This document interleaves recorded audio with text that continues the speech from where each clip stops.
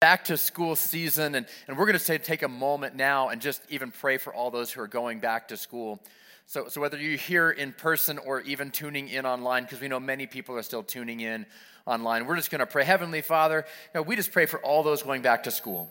God, we pray for the teachers and the students and the parents. God, this year is like none other, and everything is up in the air, and it's distance, and it's virtual, and it's all the different changes. God, I just ask that your grace and peace would be with everyone that is going back to school. God, that you would give administrators and people in charge your wisdom to be able to make good decisions, God, and give everyone the grace to be able to walk through this difficult season together.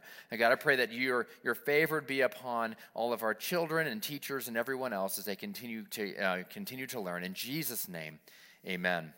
Amen. Amen. Wow. It's such a crazy time. I couldn't imagine going back to school right now with all the different rules and everything that they're trying to go through in the midst of this. It's even funny enough as the preacher just to preach to people wearing masks. I get it. We're doing it, but it's just such a strange thing, isn't it? And you walk around the stores. Are they smiling at you? You don't know. They might be smiling. And then what do? I don't know. Do you wink at them? That can get creepy. You don't do that either. So, it's such an odd time trying to interact with other people in the midst of this pandemic. If you're a guest with us today, whether you're first time here in person or maybe you're tuning in online, I want to welcome you and just say, hey, we'd love to get to know you and we'd love to be able to make friends. And the first step to getting connected with us is to text into the office. And right on the screen, you can see the information. If you text guest into our office, you'll get the first steps going. And at the same time, we're also going to receive tithes and offerings. So for those of you who call City Church your home church, we'll receive tithes and offerings. You can do that in the building. You can text in. You can go to our website. But in the building, you can also drop stuff in our drop boxes. And so let's pray over that right now. Heavenly Father, we thank you for all of your provision. God, we just thank you that we have the opportunity to serve you. And God, as we receive the tithes and offerings, I ask, God, that everywhere those dollars are spent, that they would have an exponential impact everywhere they go, that God, you would be made famous. Not us, but God, that you would be made famous everywhere those dollars are spent. In the mighty name of Jesus, amen. Amen. Amen. So now, if you've been part of the church for a little while, you know that I only tell terrible dad jokes on holidays. And as you all know, today is National Coworker Day. Yeah, I know, right? So it's National Coworker Day. You have an employee somewhere or a coworker at work, and so I thought, well, here we go. A guy goes into a job interview, sits down with the boss, and the boss asks him, what do you think is your worst quality? And the man says, well, I'm probably too honest. And the boss says, well, that doesn't sound like a bad thing. I think honesty is a good quality. And the man says, I don't care what you think. Yeah. Okay, maybe not. All right. So employee getting to know some of her new coworkers, the topic of her last job came up, and they said, well, why'd you leave that job? And the new girl says, well, it's something my boss said. Oh, what'd they say? You're fired. Yes. We have a lot of engineers in our city. I don't know if you know that. We have the labs and so many other things. And so I had to have an engineer. I was looking for an engineering co-working joke, but I could just find an engineering joke. And it's not a great fit, but it's going to happen. So some people say that the glass is half full. Some people say that the glass is half empty. Engineers say the glass is twice as big as necessary. That's right. All the engineers are like, amen, amen. That's the problem, not the water, it's the glass.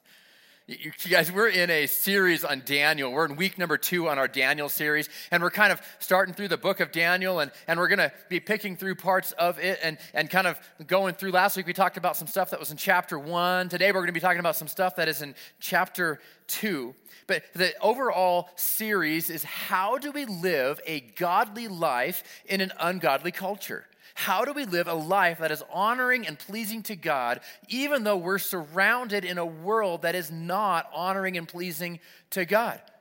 As the people who are believers and Christ followers this morning, you know this tension and this challenge. If you're not a Christ follower, you got to understand that if you decide to make a decision to follow Jesus, you are going to go counterculture to what is around us, because the life that Christ has called us to live is not called to be easy, but it's called to be effective. And he's not saying it's going to be easy, but he does promise us that he will not leave us or abandon us. And so living a counterculture walk is following Christ to be, and it happens all around. And if you're a Christ follower, you feel that tension, don't you? You feel the tension of like, well, what do I do? Do I speak up now? Do I not? How do I manage this? How do you live a godly life and still be an influence for God in a culture that is this way? So this morning, I want to talk to you about this idea of being a thermostat versus a thermometer. A thermostat versus a thermometer. You see, a thermometer can read the room and tell you what the temperature is. There's a thermometer that can say, this room is too hot, this room is too cold. How many times as believers have we walked into an environment at work or at school or at home or anywhere we might be going through life, and we have felt in our spirit almost like a check of like, this isn't right, because your thermometer kicked in. But the thermostat takes it another level. A thermostat has a thermometer built in because it measures the atmosphere of the room, but then the thermostat has something inside of it that can kick into gear that can now change the temperature in the room. They aren't something that just reads it and tells you what's happening. The thermostat says, I can read it, I can tell you what's happening, and I'm going to take another step in making a difference and having an impact into my atmosphere, into my environment, the place that I am currently sitting in. That atmosphere, that environment for you, that might be something in school. It might be a classroom. It might be something there. It could be something at work. It could be something at family, whether it's direct or maybe even extended family. Can we be thermostats that actually implement change in the atmosphere around us? Reminds me of a story of a husband and wife. They got divorced. It was a bitter divorce. And this is actually a true story, a bitter divorce. And the wife got the house, and the husband was really angry about this. And so he, they got bitter divorce. She gets the house, and he's upset about it. But you see, they had one of those Wi-Fi thermostats. And so he had access to the thermostat through his smartphone, and he knew her schedule. And so every time she would leave to work, he would crank it. I mean, crank it. It'd be unbearable temperatures inside the house. And when he knew that she would be headed back home, he put it back to normal. And so then she would come back home, and the house felt like normal. At the end of the first month, she had a massive utility bill. I mean, massive. And she's like, what's going on? And so she calls the utility company, and they're like, I'm not sure. You're using all this power. I don't know what's happening. And so every month it started going on and on and on. And it was like 6 or 8 months. They eventually figured out that the ex-husband the whole time was messing with the thermostat in order to screw her out of money every month, because it was like his mission to like mess her up on this thing, right? The thermostat's can have some power and some influence. Thermostats can affect things in life. Because this is an important topic of how do we live in this kind of culture and still have influence. Because I don't know about you, but I'm tired of seeing good people mishandle important issues. That they go off on people sometimes, right? Have you seen this? Facebook's famous for it. People get all keyboard warrior and they rip people new ones, and you're like, man, that is not representing the love of Christ in people's life. And they will take these issues and they will go nuts on them. And it's like, is that really influencing anybody? Everybody throws their opinions in, and they're strong-willed, but nobody leaves the table changed, do they? They just yell at each other. And we feel better about yelling at them with our opinion, and they feel better about yelling at us with their opinion. And this is something that as believers, we are called to influence this generation, influence this world. And how can we influence this world if all we're doing is inflaming things? How do we do it? It's difficult.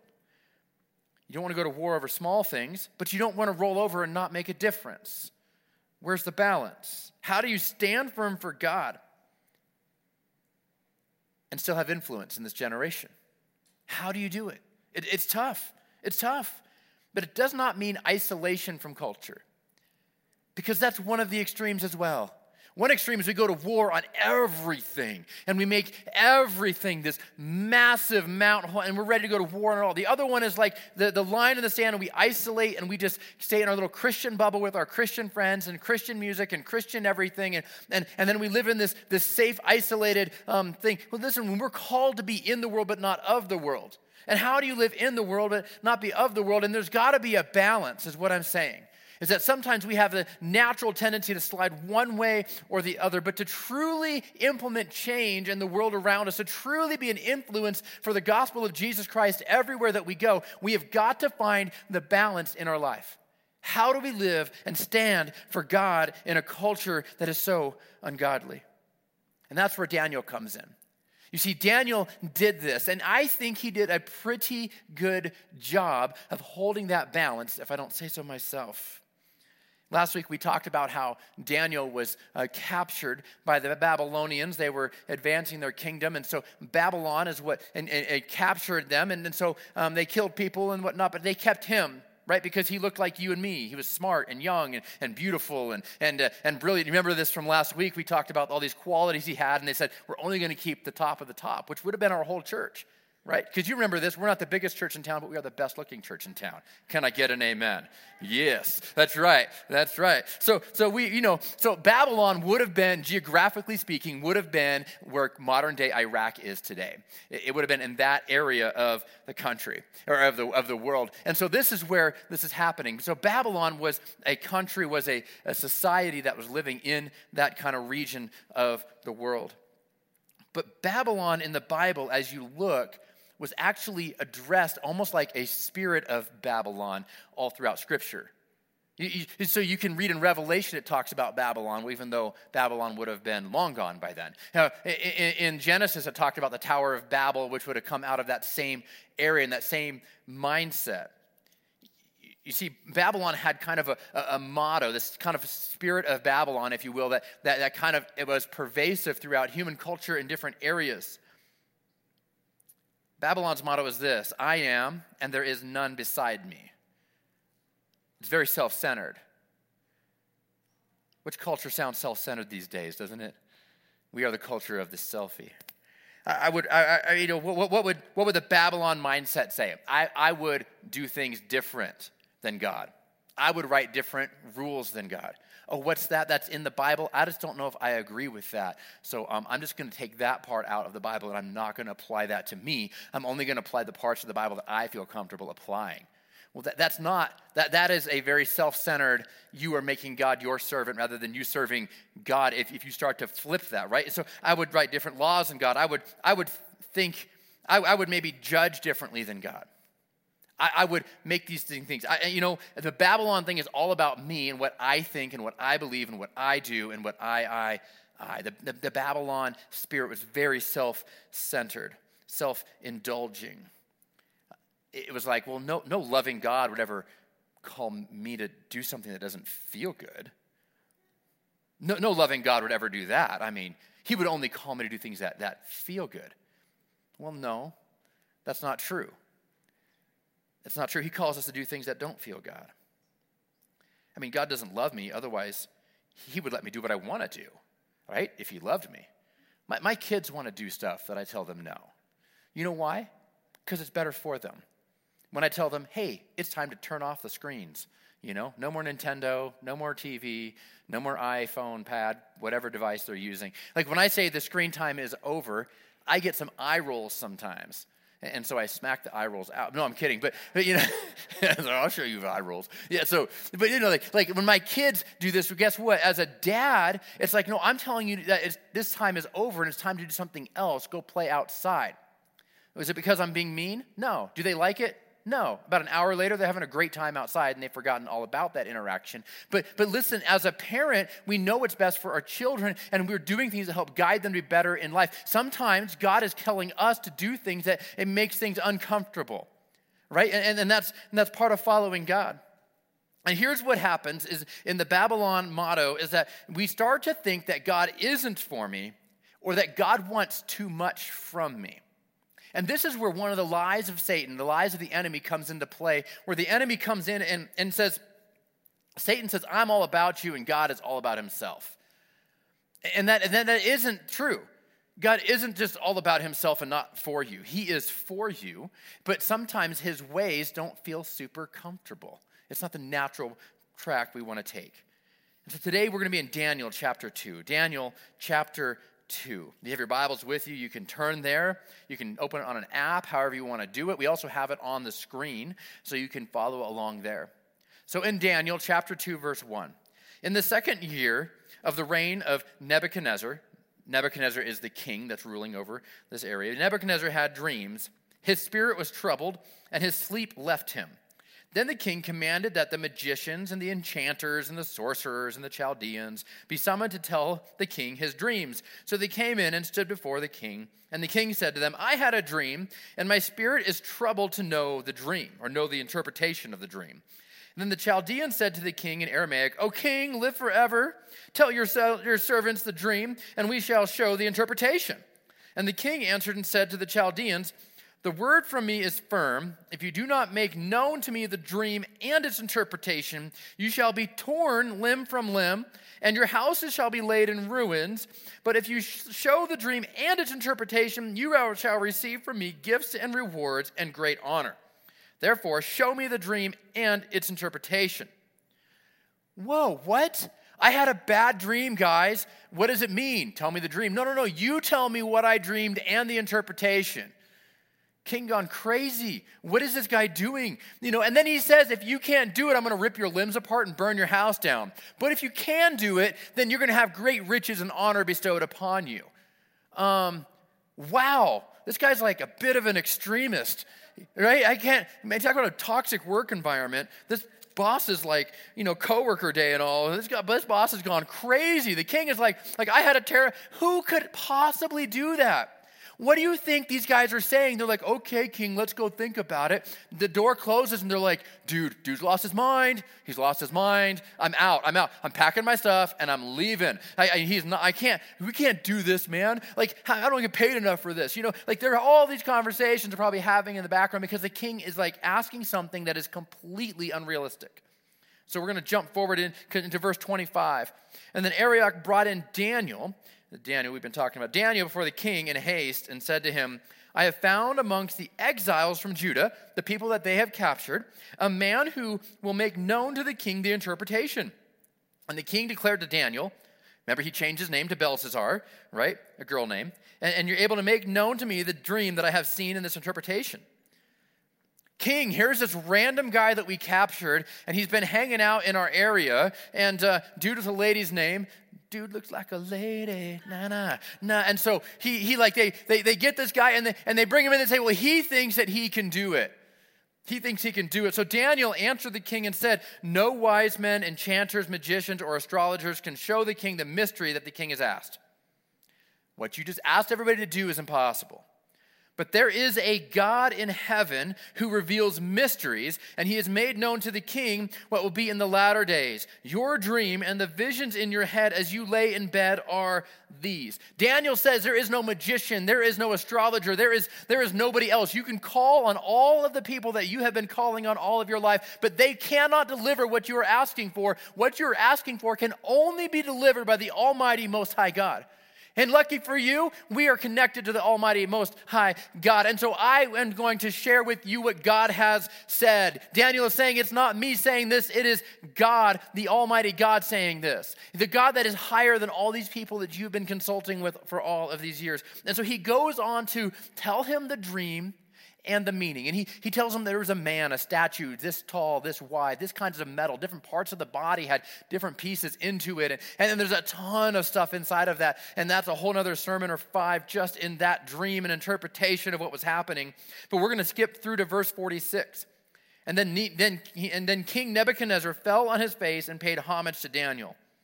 How often does a king fall on his face and bow down to anyone in his kingdom? And he commanded that an offering and an incense be offered up to him. I wonder if halfway through this thing, if Daniel is wondering, am I getting this right? Right? Because the stakes are high. It's either I'm going to be rich or I'm going to be torn from limb to limb. It's like putting everything on black and letting it spin. You're just I don't know. It's 50-50. I don't know what's about to happen. I couldn't even imagine how nervous he would have been. So the king answered and said to Daniel, truly your God is the God of gods and the Lord of kings, and a revealer of mysteries, for you have been able to reveal this mystery. Then the king gave Daniel high honors and many great gifts, and made him ruler over the whole province of Babylon, and chief prefect over all the wise men in Babylon. Daniel made a request to the king, and he appointed Shadrach, Meshach, and Abednego over the affairs of the province of Babylon, but Daniel remained at the king's court. Promotion and favor. It says that he was made the chief magician. He was made the chief of these guys. And they referred to him as chief magician throughout the text of this thing. You know, if I was in his shoes, I don't know if I'd be like, King, didn't I just tell you that I'm not a magician? Right? Like, I would think it would have been like, yeah, I'm not sure. Well, can we like change that, you know, like change the title or whatever? But for whatever reason, Daniel didn't seem to push back on it. He didn't get bent out of shape being called the chief magician. You see, people are going to see something in you, and they're going to label it. They're going to see something in you, and they're going to label it. And I want to encourage you, don't necessarily get bent out of shape over how they label it. It happens, right?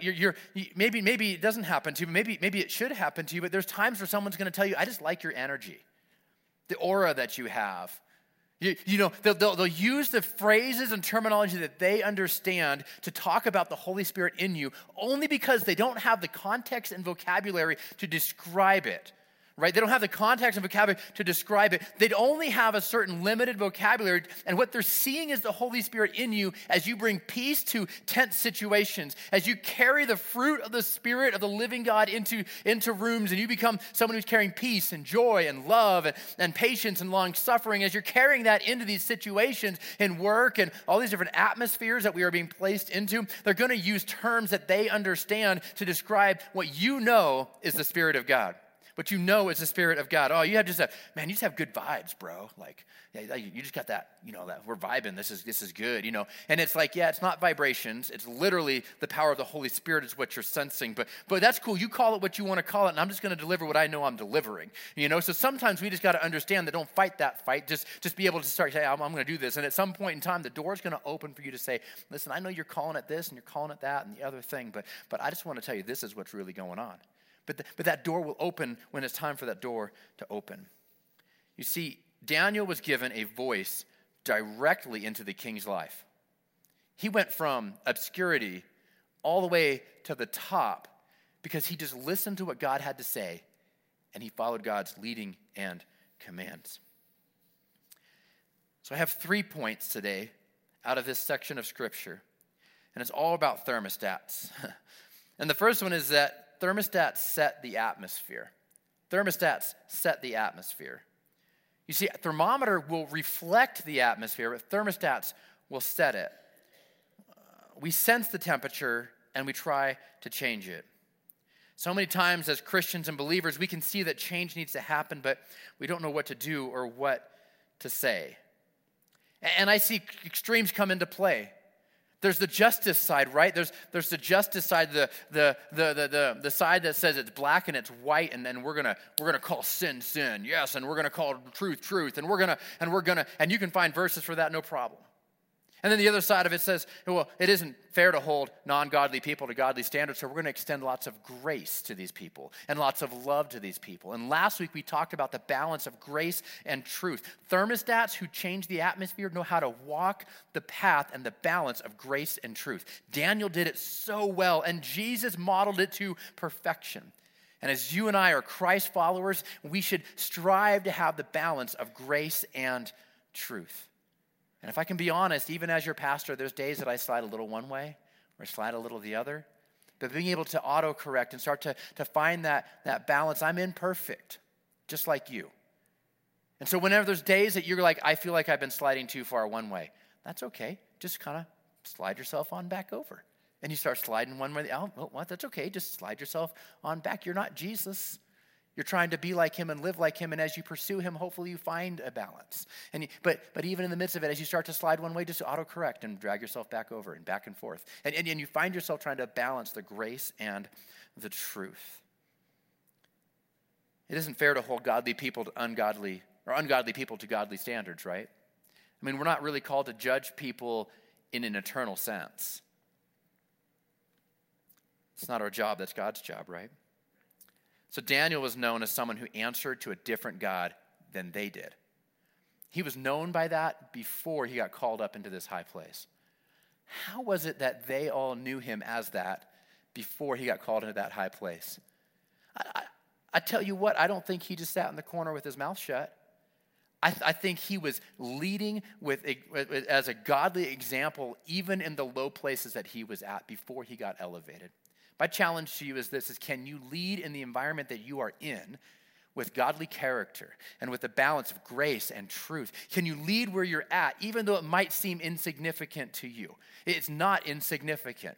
People are watching. It is unbelievable to see how people are watching. And so lead the way that you're leading. Be a thermostat in the environment that you are in. And then God will elevate you as you go through life. He let them know what he believed and who he answered to with the way that he talked and the way that he behaved. Number 2 is this: changing the culture takes time. Changing the culture takes time. A thermostat changes the atmosphere 1 degree at a time. 1 degree at a time. In fact, if you tried to change it faster, it would be highly uncomfortable. I was in Phoenix a few years ago. Phoenix, Arizona, in the middle of the summer. It was one of those weeks. It was like 115 to 120 degrees outside. A little warm, balmy. It's really just amazing. And I remember getting out of the car, parking at the place I was going to, and getting out of the car, and it was 100 and whatever, surface of the sun, a level of hell, hot in Phoenix. And I'm walking across a parking lot. The asphalt felt sticky. I mean, it was hot. And so I'm walking across, and I get to the building I'm trying to go into. I open up, it had little airlock doors. You open up the first one, you open the second one. The building was set to 70 degrees on the inside. It almost took my breath away. The contrast from 120 degrees outside to 70 degrees inside was almost like someone hit me in the chest. I took a breath of that cold air. I was like, I was like, I got COVID. Yeah. And it was like, it struck me hard because of the contrast between the hot and the cold. And I couldn't even be comfortable breathing in that atmosphere. It took me a little while. It took me a little, because the contrast was so strong. Likewise, I got acclimated to the building, and after a few hours, there was a break in the meetings I was in, and I came outside, and it was still 120,000 degrees outside, and I walked out, and as soon as I walked out, I was like, whoo, there we go, it is hot. And it just took me a minute, right, because the contrast was so large. The contrast was so large. It's hard to make the change from 120 to 70 like that. It's a lot easier to take that change 1 degree at a time and kind of dip down in or come up in a little bit of a slope. And I'm so grateful that God guided me from my past into his glory 1 step at a time. And can I get an amen? It is so good that God let me take the steps of faith in my faith to get to where I am going. And you might be a few steps down the road from somebody else, and we shouldn't look back and be like, well, we need to be up here today. No. God's going to take them on their journey, on their steps, in his grace and his timing to be able to get them to the place that they need to get to. Sometimes we want to hold people to standards. Changing the culture takes time. Changing people takes time. I've heard to boil a frog takes time. If you have boiling water and you throw the frog in, it will just jump right out. But if you take the frog and you put it in a normal pot of water, put the lid on it, put it on the stove, and raise that temperature slowly, it'll just sit there and boil alive. And now you have boiled frog, what would you do with that? Eat it? I don't know. Daniel stayed in his place, consistently serving God until the opportunity arose. Can we be faithful to where we're at? Can we be faithful to the call of where we are at? And when God opened the door, which, by the way, no man could have opened that door. Only God could have opened that door. Daniel stepped in, ready for what lied ahead. And number 3 is this. If the keyboardist pianist would come, we're going to wrap up. Number 3 is this, is that culture change requires humility. Culture change requires humility. Think about it. Daniel knew that the king was worshiping false gods. He knew it. Daniel knew that the king was not serving God. Daniel knew it. It's easy to say. Daniel could say that the king was actively living in sin, in defiance to the Almighty God. He didn't walk in and start calling everybody out. He didn't walk in and start saying, you're a sinner. He didn't walk in and start calling people down. And he didn't walk in and start kicking down doors. He walked in with humility into a situation. The atmosphere was wrong, and he knew it. He knew that it wasn't right, and he knew that he was called to be an agent of change in the atmosphere of that kingdom. And I'm telling you, God has called you to be an agent of change. In the place that he has put you, he has called you to be an agent of change. an agent of change. And it requires a thermostat to kind of set the atmosphere and move the temperature and move the temperature. He didn't show up and start calling everybody out. In fact, if you look, Daniel actually gave honor and praise to the king because of the situation he was in and the position he was in. He acknowledged that the king was the authority over that area. And Daniel spoke to them in the terms that they could understand. He spoke to them in the terms that they could understand. I don't know if you guys know this, but in church world, we have Christianese, our own little language. You know, and language that we use amongst ourselves sometimes that has, and it's good language and it has a lot of implications. But when you walk through the store and you start talking about, you know, hallelujah this or hallelujah that, there's a lot of people like, holla what? Oh man, we should go fellowship together. Do what? What fellowship? Is like a boat? Like what is that? You know, like people don't understand sometimes what the language is. If you're talking about changing the temperature and you're calling out a temperature in Fahrenheit and somebody else is talking about it in Celsius, how many of you guys know it's going to be a radically different temperature in the room because it's different language? I want to encourage you that it's okay to explain things in simple terms that may not be fully encapsulating. Talking about whatever. You start talking about all this crazy stuff in Revelation and people are like, what? I don't know what you're talking about. You can break it down into their language. Daniel's humility allowed God to elevate him to the highest places in government. In James 4, it says, humble yourselves before the Lord and he will lift you up. Here's what I know, that when the Lord lifts you up in those places, he's the one carrying the weight. When you put yourself and you push yourself into places that God is not calling you to go yet, you're carrying the weight. And you're carrying a weight that you weren't designed to carry. And when you're faithful to follow God and you're faithful to be faithful to what he's put in front of you and in your hands at the time, he will open the doors. He will elevate you. He will promote you in seasons and times that are right as God sees fit. And when that happens, he's carrying the weight, not you. Will you bow your heads and let's pray. Heavenly Father, God, we just thank you for who you are and what you've done. God, we are so grateful that you have paid the price for sin, that you have given us the ability to live in right standing with you, God, that we can be in a relationship with you where we can hear from you. We can pray and you hear our prayers and we can hear from you in direction on where to go. God, as we as a church start to make steps to be a thermostat in our environment, a thermostat in the places that we go and the areas that we are at in life, the places you placed us, God, give us the grace and the truth and the wisdom, God, to be able to say the right things in the right time in the right way. Pray all these things in Jesus' name. Amen. Amen. Church, it's been a good week. I'm excited that you guys came, and I know that we're in the middle of the COVID with the masks and the physical distancing and stuff like that. And I'm so grateful you guys have been so good at staying in the right places. And so at this time, it is going to be the end of our service. And there's plenty of fresh air outside. There's even shade out there. And so you're welcome to hang out and fellowship in the shade outside if you want to hang out. I'll be out there in a few minutes. God bless you guys and have a wonderful, wonderful week.